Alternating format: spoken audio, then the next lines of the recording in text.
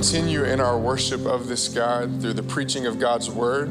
Pastor Kevin is continuing our series through the life of Abraham. And so I want to read our passage for this morning, which is found in Genesis chapter 13. And so I want to encourage you to get out your copy of God's words to follow along, and it will also be in your bulletin as well.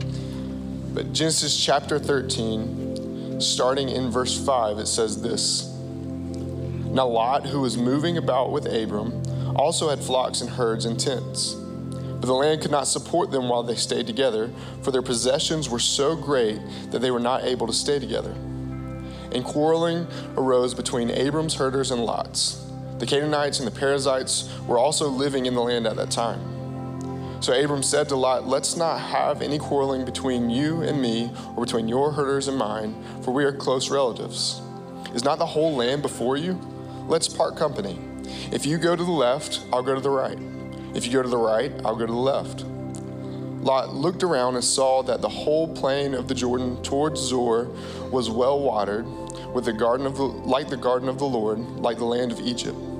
This was before the Lord destroyed Sodom and Gomorrah. So Lot chose for himself the whole plain of the Jordan and set out towards the east. The two men parted company. Abram lived in the land of Canaan, while Lot lived among the cities of the plain and pitched his tents near Sodom. Now the people of Sodom were wicked and were sinning greatly against the Lord. If you will, bow with me in prayer. Father, we thank you that you are indeed the same God. The God of Abram that we study this morning, the God who worked great salvation for his people in Egypt, the God who loved us enough to come and step down into creation to die for us, to reconcile sinners to yourself through the life, death, and resurrection of King Jesus. So Lord, we thank you for your consistency, for your faithfulness. Lord, let it stir our hearts to worship you. Lord, we thank you for the gift of your word, that in it we can find the words that lead to true life. And so, Lord, we pray for Pastor Kevin as he preaches your word faithfully, that you'd give him clarity of mind. And Lord, we pray for ourselves, Lord, that as we engage with your word, that through the power of your Holy Spirit, you'd give us eyes to see, ears to hear, hearts that are ready to be shaped and molded and conformed into the image of your Son, Jesus. Lord, we love you and we trust you. In your name we pray. Amen. Amen. Thank you so much, Ryan, and thank you for joining us in worship today. Before we begin with the sermon, I'm going to ask Micah Moore if he would to come and join me here at the front. If you've been around Northway for a while, you know that a month ago, our former worship pastor, Eric Hayes, left to go to a church that God had called him to in Iowa. I bet he is really cold right now. And a year ago, we brought Micah on as an assistant in our worship ministry area. And so several of us gathered together, our personnel team and members of our worship team. And we, this past week, made an offer, and he accepted the offer for Micah to become our next worship pastor.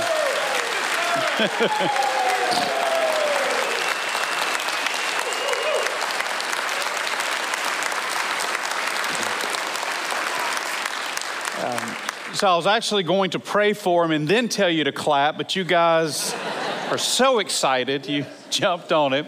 I will tell you that there are times that we really struggle with knowing God's will. It takes a good bit of time and discussion and prayer to know it. This was not one of those times. We met with the team on Sunday night. We interviewed Micah, and it was just super clear. Several of the worship team members they're still back there on stage. They were part of this search process. They have so thoroughly enjoyed working with Micah. He is just clearly been called by God into this role, and we are very excited. So let me take a moment and to just pray for him. If you would join me in prayer. Father, we thank you so much for the chance to partner in ministry.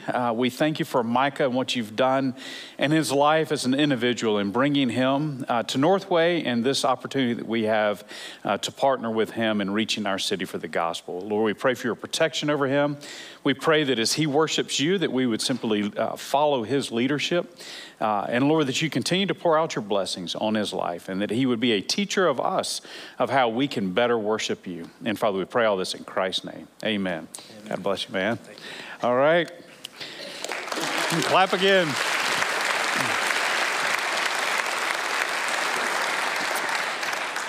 So today you can see that we are continuing our series on Abraham called Developing a Faith for All Seasons. And so if you've been here with us, we've been talking about how it is easy to worship God, to follow God, to trust in God when things are going well. When finances are good and our health is good and our relationships are good, it is easy to say in those times, hey, God, I trust you. I believe in you. My faith in you is strong. But when things go south, when finances aren't so good, or we get the bad health report, or there are family dynamics that are not good, it is difficult in those times for our faith to be strong. And when our faith is weak and the circumstances of life come crashing down around us, oftentimes we will fall apart, or we will become depressed, or we will see our lives just sort of dissolve into this state of weak faith when our faith is not strong. And so in this series, we're talking about how can we develop a faith for all seasons, through the highs and the lows of life. And so the first week, we saw how God called Abraham to leave the land where Abraham was living and to go to this land that God would show him. And so Abraham exhibited this incredible faith. He did exactly as God had told him to do. I want you to leave all that's familiar to you and to go to this unknown place, this place I will show you. And Abraham so trusted the Lord that he said, absolutely, God, you say it and I will do it. But then he got to Canaan, and when he did, there was a famine in the land and there were enemies in the land. And suddenly his circumstances caused his faith to go weak. And so Abraham went to Egypt, which was his first mistake. He was not staying in the place where God said, here's where I want you to be. He left.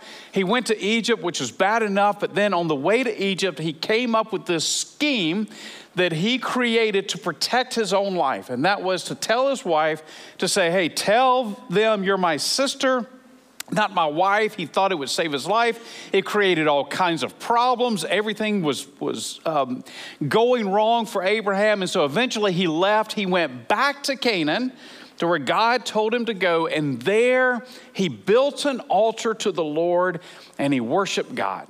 And he repented of his sin. My guess is that altar that he built and where he worshiped was a place where he did a lot of confession and a lot of thanking God for saving his life.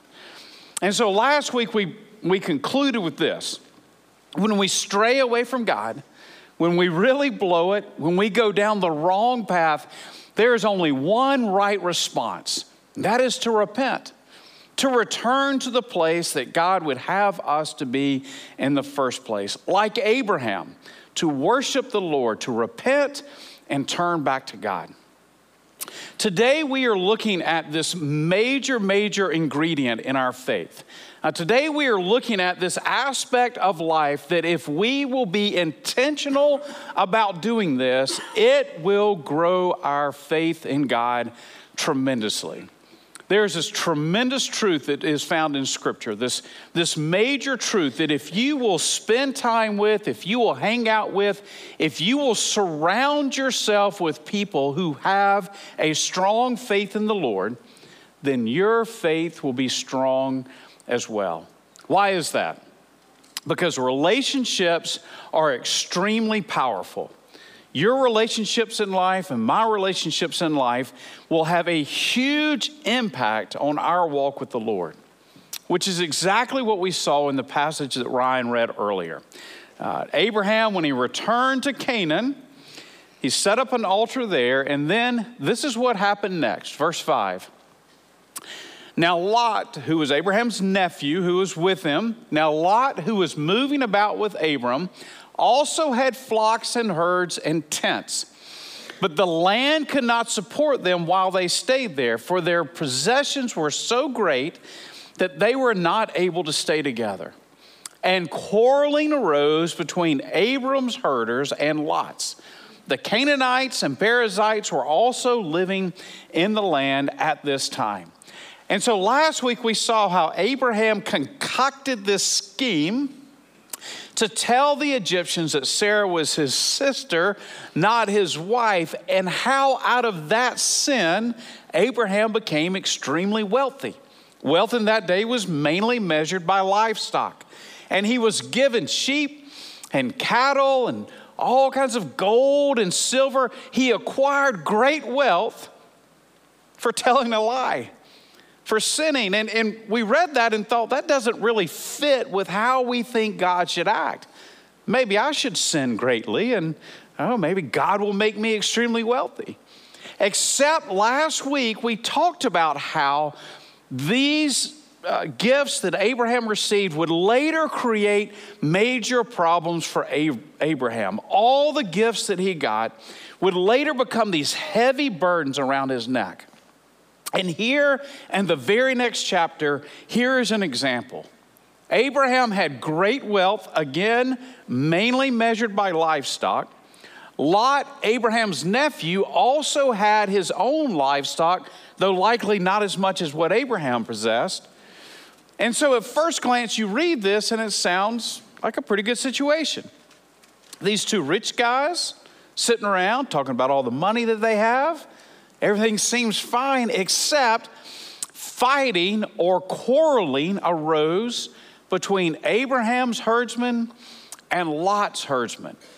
The land simply could not support all the animals and all the people who needed food and water. And so this division happened between Abraham and Lot. By the way, this was a division that lasted for centuries. The descendants of Lot would become two different people groups, the Moabites and the Ammonites. And those people groups would be enemies of the Israelites for centuries and centuries to come. Right now in my personal quiet time, I'm reading through the book of Nehemiah. And just this past week, as I was reading through Nehemiah, I came across this individual called Tobiah the Ammonite.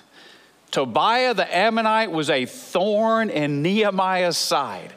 As the Jews are trying to rebuild the walls of Jerusalem, Tobiah the Ammonite wants to stop them. Every step of the way, he tries to cause trouble for Nehemiah and all of the Jews. And as I read that passage, I thought about what I was going to preach on today. Tobiah the Ammonite is trying to do harm to the Israelites. This division that happened between Abraham and Lot would last for centuries to come, and it was caused by money, by wealth. I mean, wealth can do so much good, but it doesn't take a lot to look around and know that it can also create all kinds of problems. It doesn't take much for the money that we own to flip and own us. Marriages have been dissolved over money. Friendships have been destroyed because of money. Family relationships have been divided over money, just like in the case of Abraham. They knew they could not stay in the same location. The land wouldn't support them. So Abraham makes this offer, verse 8. So Abraham said to Lot, "Let's not have any quarreling between you and me, or between your herders and mine, for we are close relatives. Is not the whole land before you? Let's part company. If you go to the left, I'll go to the right. If you go to the right, I'll go to the left." Here, Abraham does what is exactly right. Instead of making demands or asserting his rights, he says, "Hey, I will give you whatever it is that you want. We need to split up. You go one way, I'll go the other way. You decide where you want to go." You see, I think Abraham had learned a valuable lesson in the last chapter. He went to Egypt and he acted in a selfish way. out of his own self-interest, he created this lie to try to save his life. And he learned a lesson, and so he gets back here to Canaan, and he says to Lot, instead of acting out of my own self-interest, I am going to look to your needs and your interests, so you do what you think is best, and I'll go the other way. Whichever way you go, I'll go in the opposite direction. Abraham's heart was in the right place. Lot's was not. Verse 10. Lot looked around and saw that the whole plain of the Jordan toward Zoar was well watered, like the garden of the Lord, like the land of Egypt. Parenthetically, this was before the Lord destroyed Sodom and Gomorrah.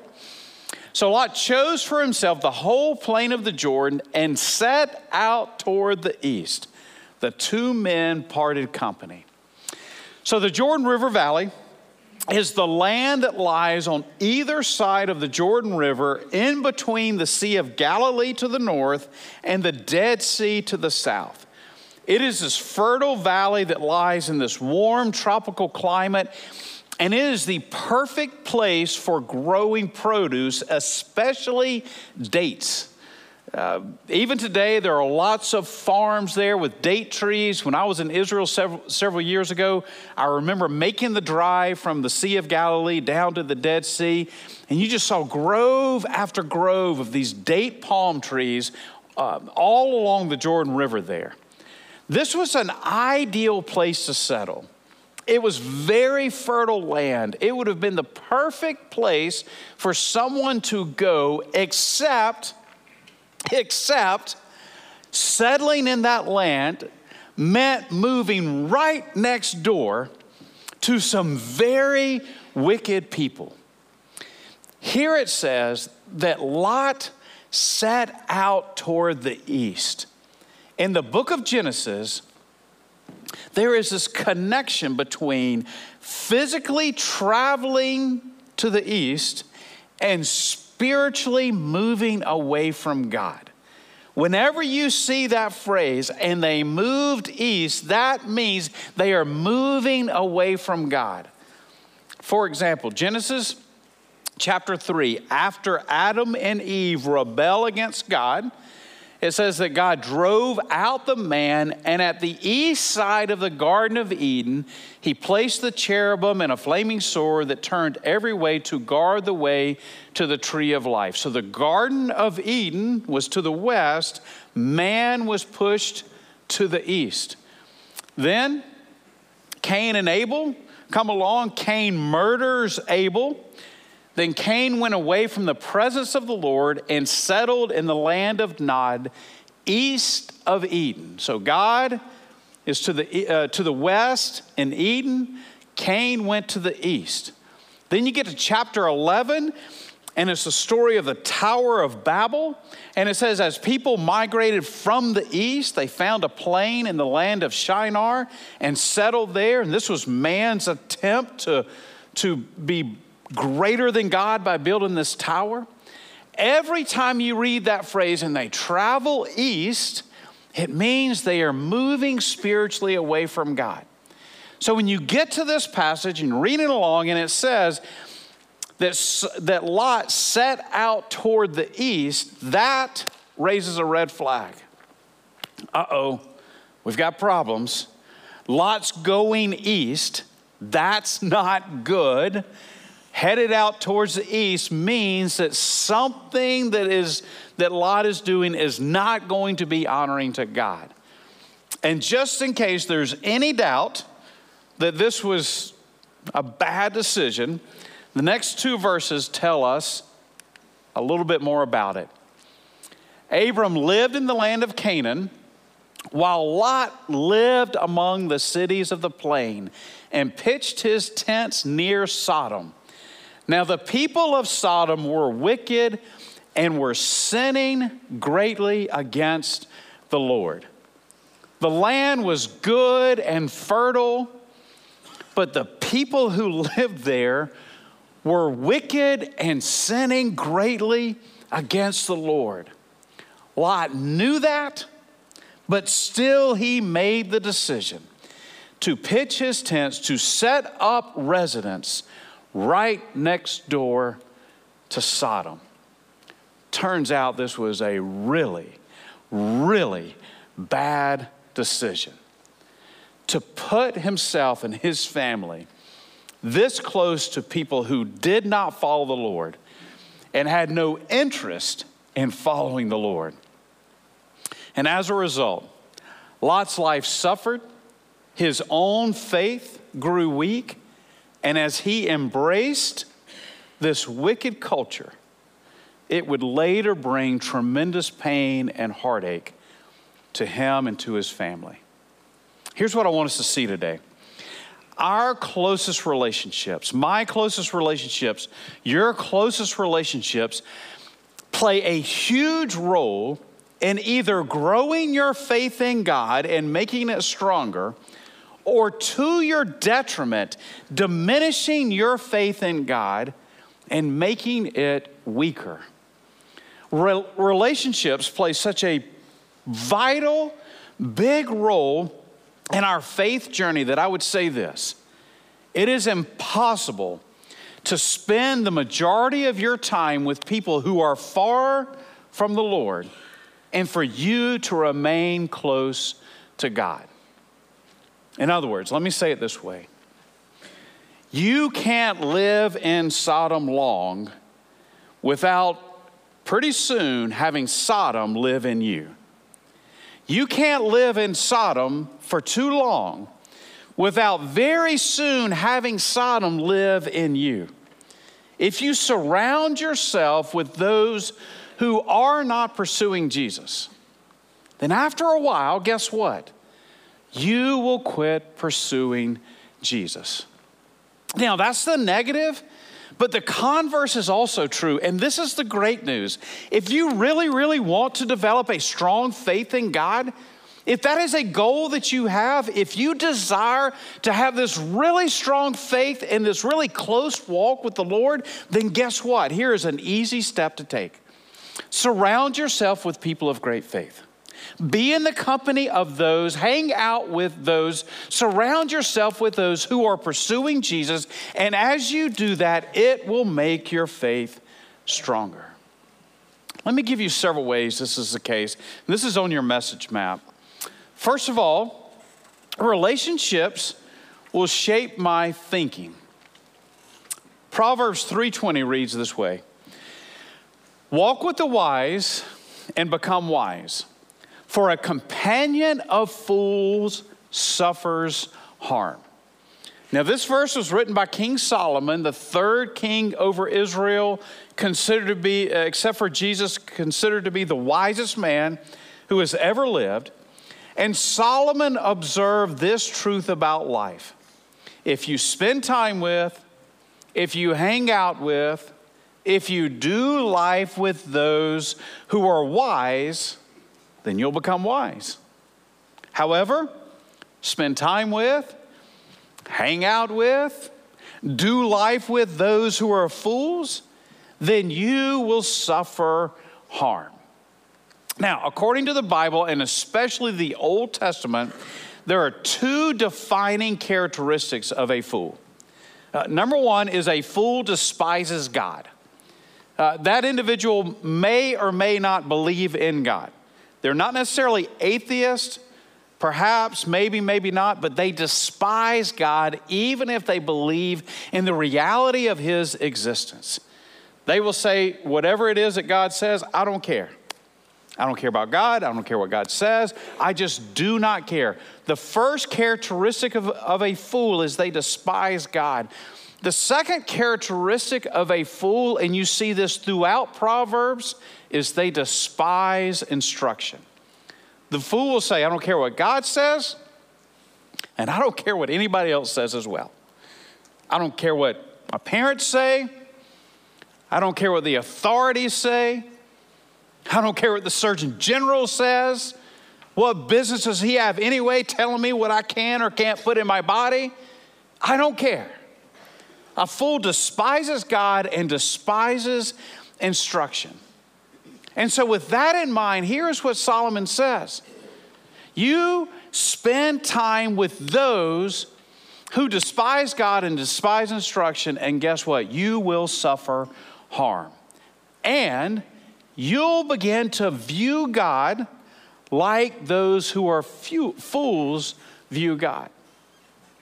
Now, that's the negative. Here's the positive. Walk with the wise, and you will become wise. You'll learn how to make wise decisions. Your view of God will be a wise view of God. Your thinking will change based on those with whom you are spending your time.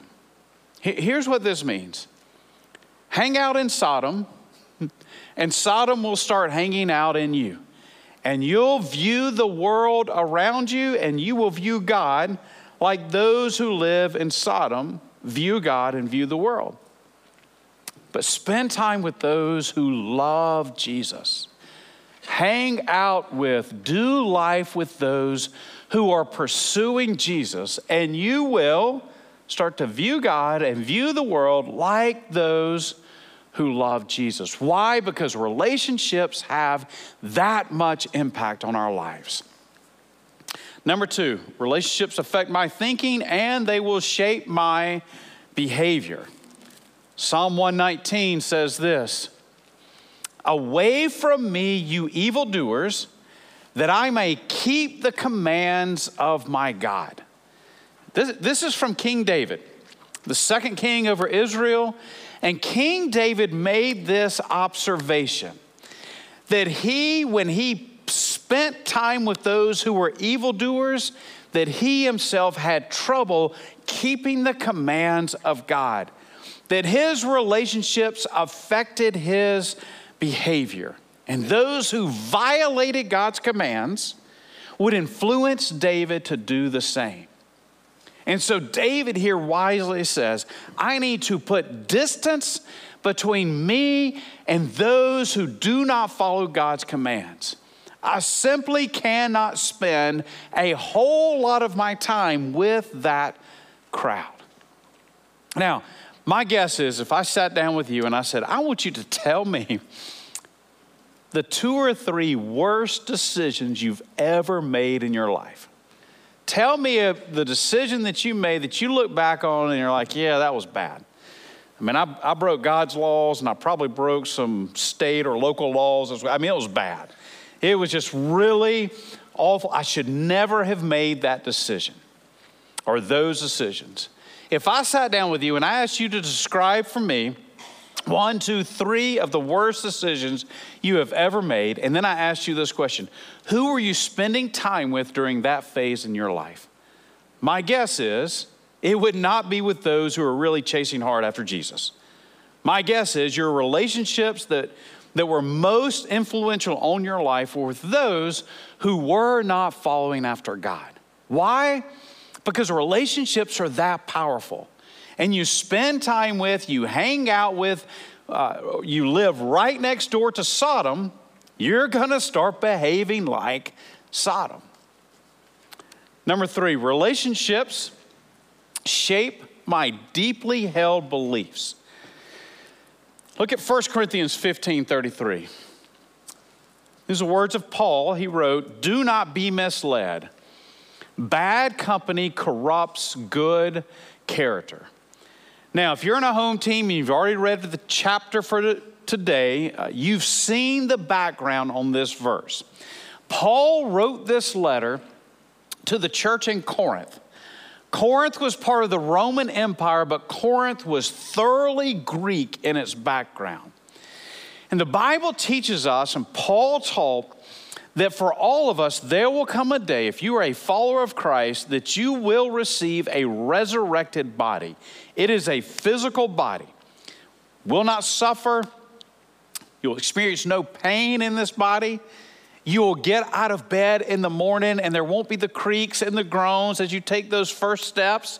It will be wonderful to have this body. It will feel like you felt at 18. If you're not at 18 yet, it will feel like you feel right now. This physical resurrected body is very real, and it is one that we are promised to receive for all who follow Christ. There were those in the church who had bought into the Greek teaching on the afterlife. And in Greek philosophy, everything that is physical is considered to be evil. And so they taught that Jesus was never physically resurrected because the physical is evil. And if Jesus was resurrected into a physical body, that would not correlate with what they believed in that the physical is evil. And they taught that we will not receive resurrected bodies that are physical, only spiritual, because to be released from evil is to be released from the physical. And so Paul argues against that. And in the middle of this argument about the fact that we will receive physically resurrected bodies, Paul wrote these words, and do not be misled. Bad company corrupts good character. At first glance, you read those words and you think, Paul, you lost your train of thought, buddy. You're talking about the resurrection, about us receiving resurrected bodies, and then you go, oh yeah, by the way, remember, bad company corrupts good character. Why did Paul inject this sentence into a discussion about the resurrection? Now, if you've got a paper Bible with you, or maybe your digital Bible as well, if you look at the end of this verse, there is a footnote. And if you look at the bottom of the page, you'll see the reference for this footnote. Mine says this, that phrase, bad company corrupts good character, is a saying of the Greek poet Menander. Now, if you're like me, you read that and you go, oh, great. That tells me exactly zero. You know, the Greek poet Menander, who was that? I had to do some research on this. Menander was a popular Greek poet and playwright during Paul's day. And this particular quote was from a play that was entitled Thais, Thais. It was a well-known play, and it was a story about a woman named Thais who is a real historical character. And although the play was fictional, the characters in the play were real, like a modern-day Hamilton. Real characters, the musical not so much. This quote was a popular quote from the play, and those who were reading the letter of Paul would have instantly recognized this quote. It's like if I said to you, there's no place like home. You would know right away where that came from, the Wizard of Oz. You would know, well, Dorothy said this phrase, and this quote is embedded in a larger story about a girl who has this dream that she goes to this mystical place called Oz. They instantly recognize the quote and the plot of this play. And that's why Paul used it in this passage. The main character of this play, Thais, was a companion of the Greek general Alexander the Great. And she was his companion during his invasion of Persia.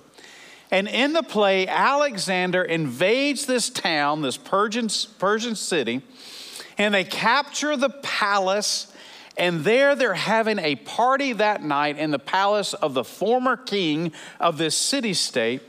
And the wine flows and everyone's having a good time. And at some point, as they're seated at dinner, Thais leans over and whispers into the ear of Alexander the Great, wouldn't it be fun to burn down this palace?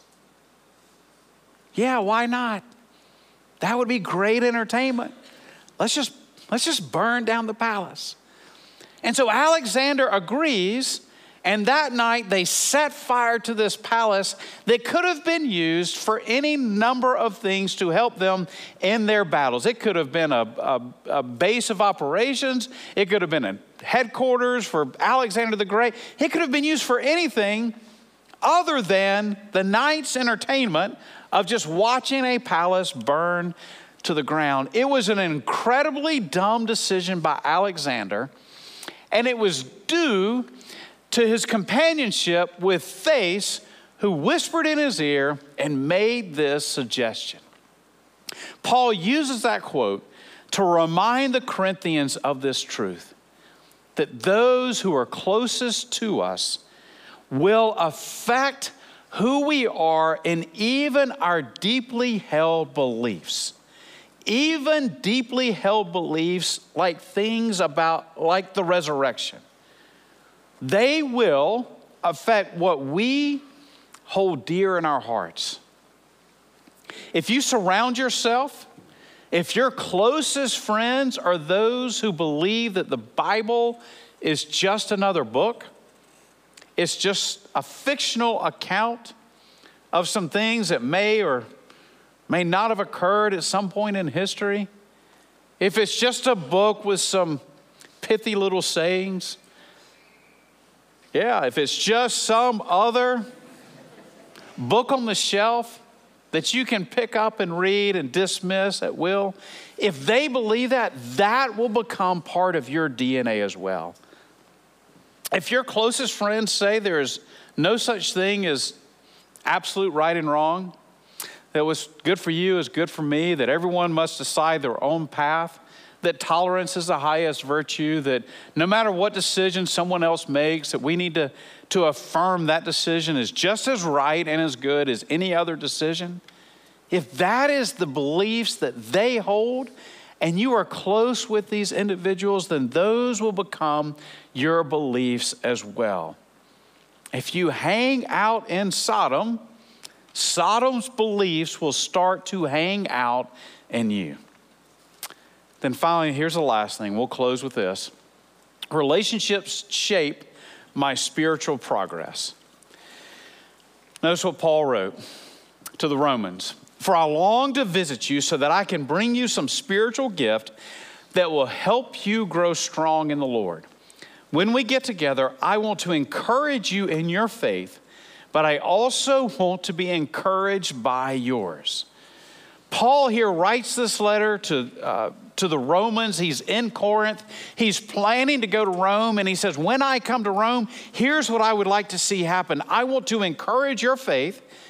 And the great apostle Paul, who had tremendous faith in God, says to the Romans, and I want to be encouraged by yours as well. When we surround ourselves with those who have great faith, it will make our faith stronger. This is why last month we spent a whole lot of time saying to you, please get into a home team. Please join a home team. We want you to be in a small group. Here's why. I believe with everything that is within me that if you will surround yourself with people who are pursuing Jesus and they are trying to grow in their faith, that it will grow your faith as well. So here's my charge to you today. If you signed up for a home team, and more than 100 of you signed up for the very first time to be in a small group, way to go. If you signed up to be in a home team this semester, here's my charge to you. Go. Make sure you attend the meetings. Make it a priority to be there. And here's why. People in there are counting on you to encourage them in their faith. And when you go, your faith will be encouraged as well. If you want a strong faith in the Lord, if you will make this a priority, I promise you that it will grow your faith.